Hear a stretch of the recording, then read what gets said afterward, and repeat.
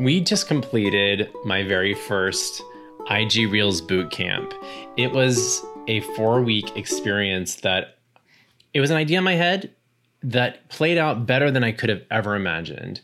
We had an amazing group of creatives who were showing up every single day to make an Instagram reel, and the results were unbelievable. We had one person go viral multiple times. We had somebody else make so much money from Instagram Reels bonuses that they ended up paying for the entire boot camp themselves. And most importantly, there were so many people who just found their rhythm in showing up every single day on Instagram. And I am beyond, and we're going to be revamping this thing and getting it ready for a relaunch in January. You're the first to hear about this.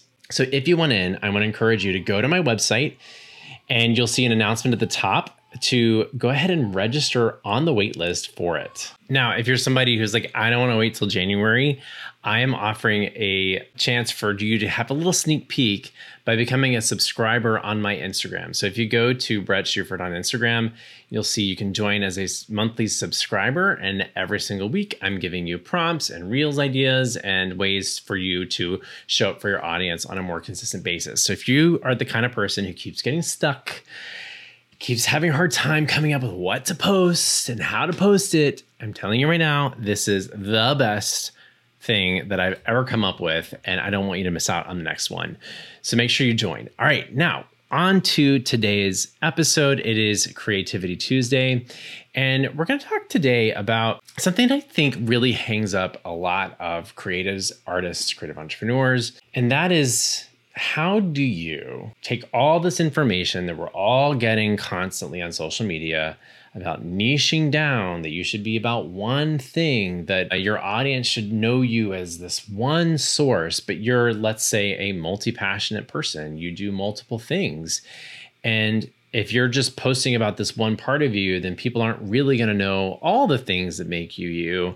And people get stuck. So they create a separate account for each different part of them. And it gets overwhelming. And now they're trying to create content for multiple platforms and for multiple things. And so then you just get stuck. You're like, I don't even know who I am anymore. Right? If that's you, I get it. I've been there. And what I teach in the Creative Visibility program is that you can be all of those things, right? Understand that when you're listening to a marketing person talk about niching down and being one thing in order to grow faster, we tend to forget that last phrase, which is, that's if you want to grow faster. But if you want to become known as one thing, as a human being, as a person, especially as a personal brand, then what you really want to do is share all of who you are. You want to share all those things. So how do you do it?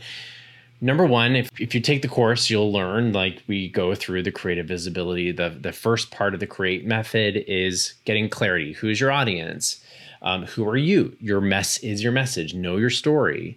Who are the people serving a similar audience with similar stories, right? But the piece that I talk about is sort of this idea, the metaphor I use, if you will, is if you ever go to the Magic Kingdom or if you ever go to Disneyland, when you get to the end of Main Street, there's this thing called the hub right in front of the castle. The hub is sort of like the spokes of a wheel where it branches out to all the different lands of Disneyland. So you can take one path to Tomorrowland, one to Fantasyland, one to Frontierland, one to Adventureland. So I call this our hub pillars of content. We're still at Disneyland, right? You're still at this one place, this one park. But which part of it are you going to go to first to get an experience? And so me as a person, I decide what are the 4 to 5 things that make me who I am? Meaning, like, if I were to go to the people who know me and love me the most, what would they say Brett Shuford could talk about 4 days? Now, my best friends would probably tell you Disney, of course. Coffee. He's a total coffee snob. He loves personal development and business marketing, all the stuff that comes with being an entrepreneur. He's very much an advocate for LGBTQ plus people, right? And then they would probably tell you he's an actor. He could talk about acting, musical theater, Broadway for days. So if you look at my feed on Instagram, you will notice you always see some piece of each of those in my feed. So what you want to do is decide, what are your hub pillars? If I come into your theme park, right? If I come into your Disneyland and I learn your story, I know who you are, and I'm already invested. Which path am I going to want to go on first? Which ride am I going to want to go on first? Is it the coffee ride, right? Is that the thing that I love the most? Is it the Disney ride? Is it the personal development and entrepreneurship? Is it acting, right? And one of those pillars, those hub pillars of content, should be the thing you do for money, or maybe a couple of things you do for money if you do more than one thing, if you're a multi-hyphenate. So deciding is the key, though. You got to make a decision and you got to stick to those pillars and repeat that content over and over again. This is how a personal brand gets built, right? Just like any brand. When you think of McDonald's, right, you think of a Big Mac. They always have a Big Mac on the menu, and they always do commercials for the Big Mac, right? Or their fries.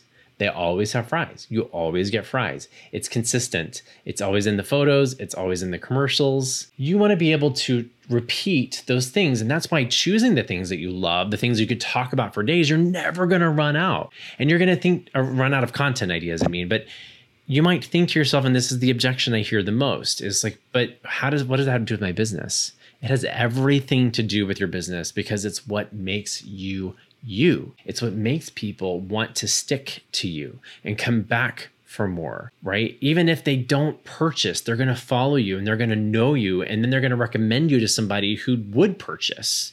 Oh, I followed this person. I love them. They also do this. You should definitely check them out because I think you could use that, right? But if they don't know you, because all you do is talk about this thing that they don't actually ever use or will never use, they're never going to recommend you to their friends. But I have people who follow me because they love Disney. I have people who follow me because they love coffee. I have people who follow me because of Broadway. I have people, right? And sometimes the timing is right and they come and they purchase. But if we're only creating content to purchase for a means to an end, we're never going to get consistent.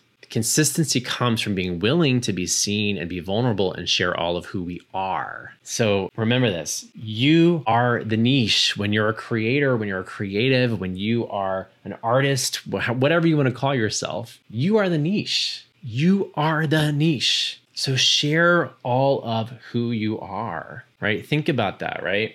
I learned this for myself because when I started really kind of getting into Instagram, Broadway Husbands was a branch of that, right? It branched off from my personal account because I realized it was growing. People were much more interested in what was happening between me and Steven than me just alone, like just this like cis white guy, right?